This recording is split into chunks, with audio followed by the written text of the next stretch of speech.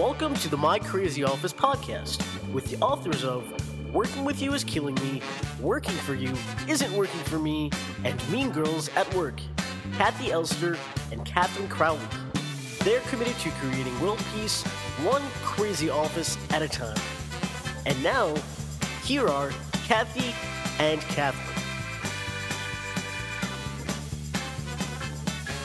Hi everyone, I'm Kathy Elster. And I'm Catherine Crowley, and welcome to My Crazy Office. So today we're going to talk about the Great Resignation. We'll start with a question from someone who hasn't resigned yet, but knows that it's time to leave and is having a hard time staying focused at work. During the second half of our podcast, we'll consider what managers can do to keep their staff engaged if they sense that their direct reports have already checked out. Yeah, this is such a pertinent topic. Gosh, so many people are in the process of quitting their jobs or wanting to quit. And it really is hard on everyone involved. Yeah. I hope more people will send questions like this to info@mycrazyoffice.co. So Logan, what's our question? I've been working at the same company for 4 years and I know it's time to leave. I'm not really growing at my job, I'm bored, and there is no place else to go within the company. I guess you could say that I'm part of the Great Resignation. It may take a while to find the next job, but in the meantime, I'm having a hard time focusing at work because I don't care about the job anymore. Any advice? You're probably not alone. Yeah. You know, here's the deal. You want to leave well. So I don't know how long it's going to take. It may not be that long. It is a buyer's market right now. Yeah. You may find the perfect job. But what you want to do if you know you're leaving and you're not engaged is to finish all of your projects and to start drafting your process so you can pass it along. Right. So this will give you, this will get you engaged at least.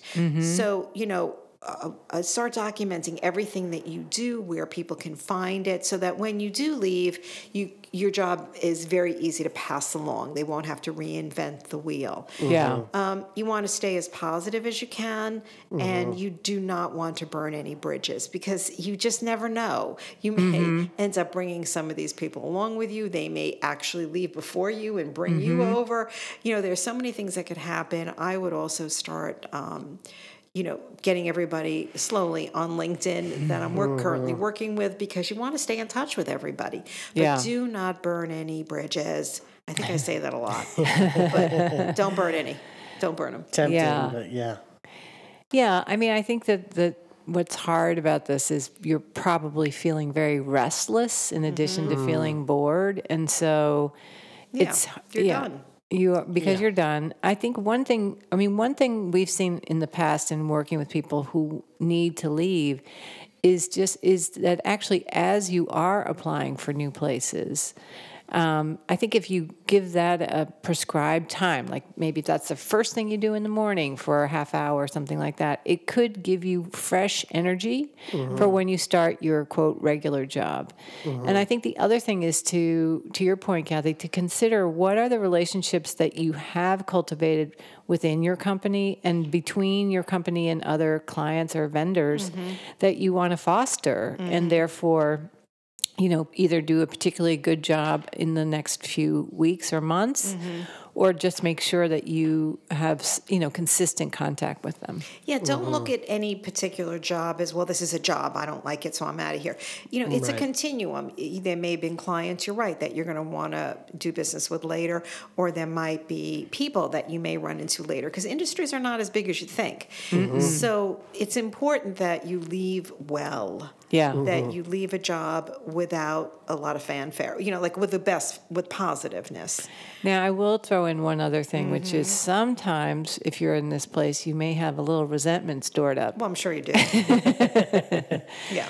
And I think that, so when you're feeling resentful, it's very hard to be positive about the place that you work. So I think, again, the internal process here is you may want to do some inventory taking of yourself. Like, are there things that you're holding a grudge about? Are there disappointments that you've had on the job?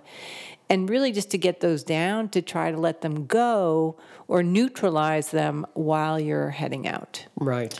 I mean, it's a really good point, but you're probably trading one problem for another problem. Like no workplace is perfect. Yeah. And if the things about your current position have just changed for you, or maybe they want you to come back to the office and you only want to be remote. I mean, that you can feel resentful for it, but you'll just find a remote job. But that Right. doesn't mean the people have to suffer, because I know people that do not have any references because they've left all their jobs poorly. That is not the way you want to go. Yeah. Right. Well, I also know of a number of people where management changes, whoever is the head of your department changes, and now you may have had a favored position and now you have an unfavorable position. And I think that's the kind of thing that's particularly challenging to kind of push through and still do a good job while you're looking to exit. So, and that's understandable. It's not fun to fall from grace in a work situation by no fault of your own, but just because the politics have changed, and to know you have to get out and to still show up every day and do a good job. Right. But that's what we want you to do.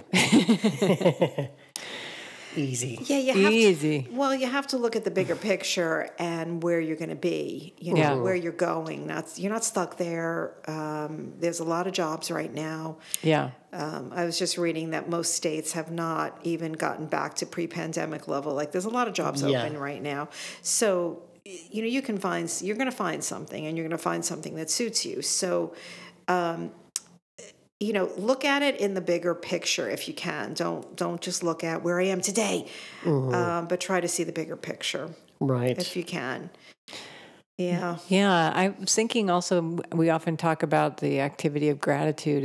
There is an opportunity to take a nostalgic look at where you've been and be grateful for the things it's taught you, or for the skills you've developed, or the relationships that you've formed. So if that can help you then focus more and be present in the moment, then I think a gratitude list, as corny as that may sound, could it's help really you. good. Yeah.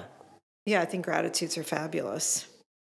All right, well, let's look at it now from the manager's perspective. How do you keep your staff engaged when you sense that they're checked out? And, you're going to... It's so hard. People are checked out on many levels right now because they're stressed to the max. Absolutely. And it's tiring, it's been 2 years and we're all exhausted. So I think that this is the time that you want to have conversations with them. Yes. And find out what would make the job better for them. Is there something that you can add to the job, or something you can take away from them? But have some real conversations with people. And I think companies that are not doing this, but are just more demanding, are going to lose in the long run. Because people really feel that, and that's not how they're playing these days.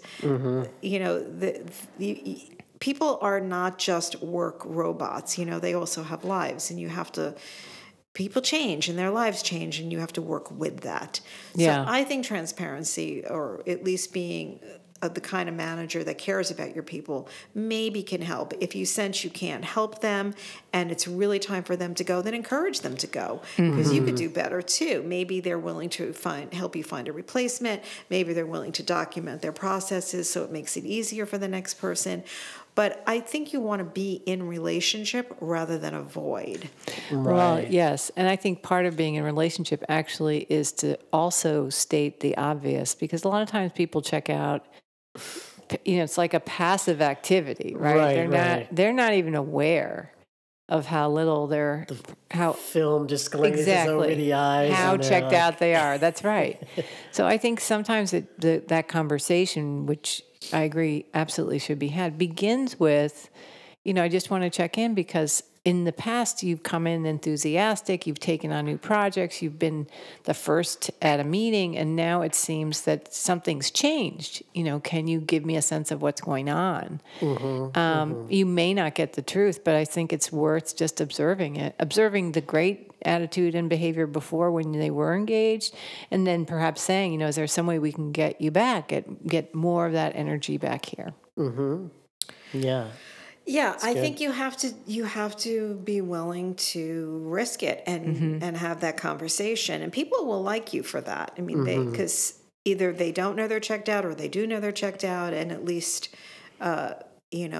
someone noticed, right? Enough to Right. care about. That's right.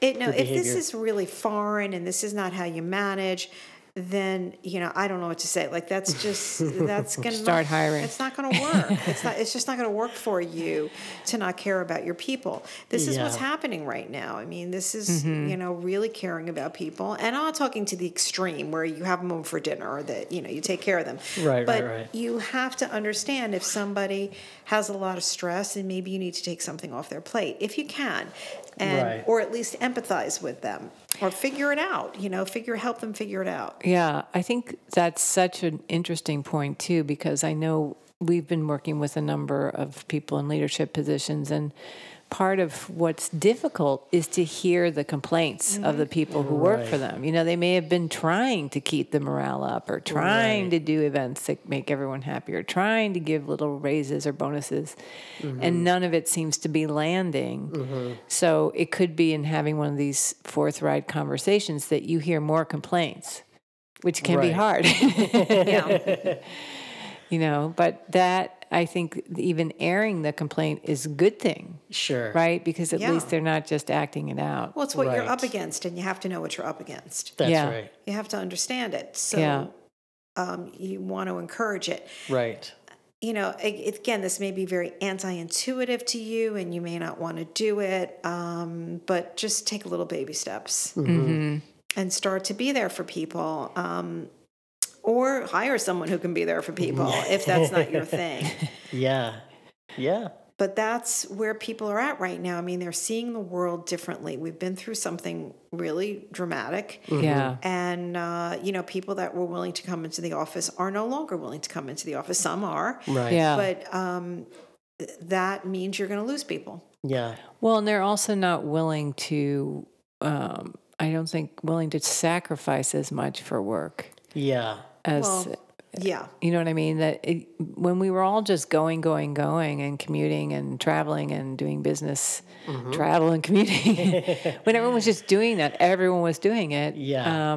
I don't think there was no pause No. to reflect on what's the cost here, what's the toll that it's taking. Right. And Right. then they got 2 years at home with their families and they Yeah. realized the toll it was costing them. Right. That Right. doesn't mean they don't want to ever travel. It just means they don't want to travel to the extent that they Sure. did before. Sure. So, either you adjust the way you do business or you have to find those young people that are willing to, that don't really have their lives developed yet and are willing to travel a lot. Yeah. I mean, some big decisions that have to be made. Yeah. That's true. So that's it for this podcast. If you have any further comments or thoughts on this topic, tweet us at AskK2 and also follow us on Instagram at MyCrazyOffice. If you want to receive our weekly podcast email, text us at 228-28 and type in My Crazy Office. That's all one word, My Crazy Office at 228-28. Finally, don't forget to send your questions and stories to info@mycrazyoffice.co. My Crazy Office is produced in New York City at K Squared Studios. Stay crazy.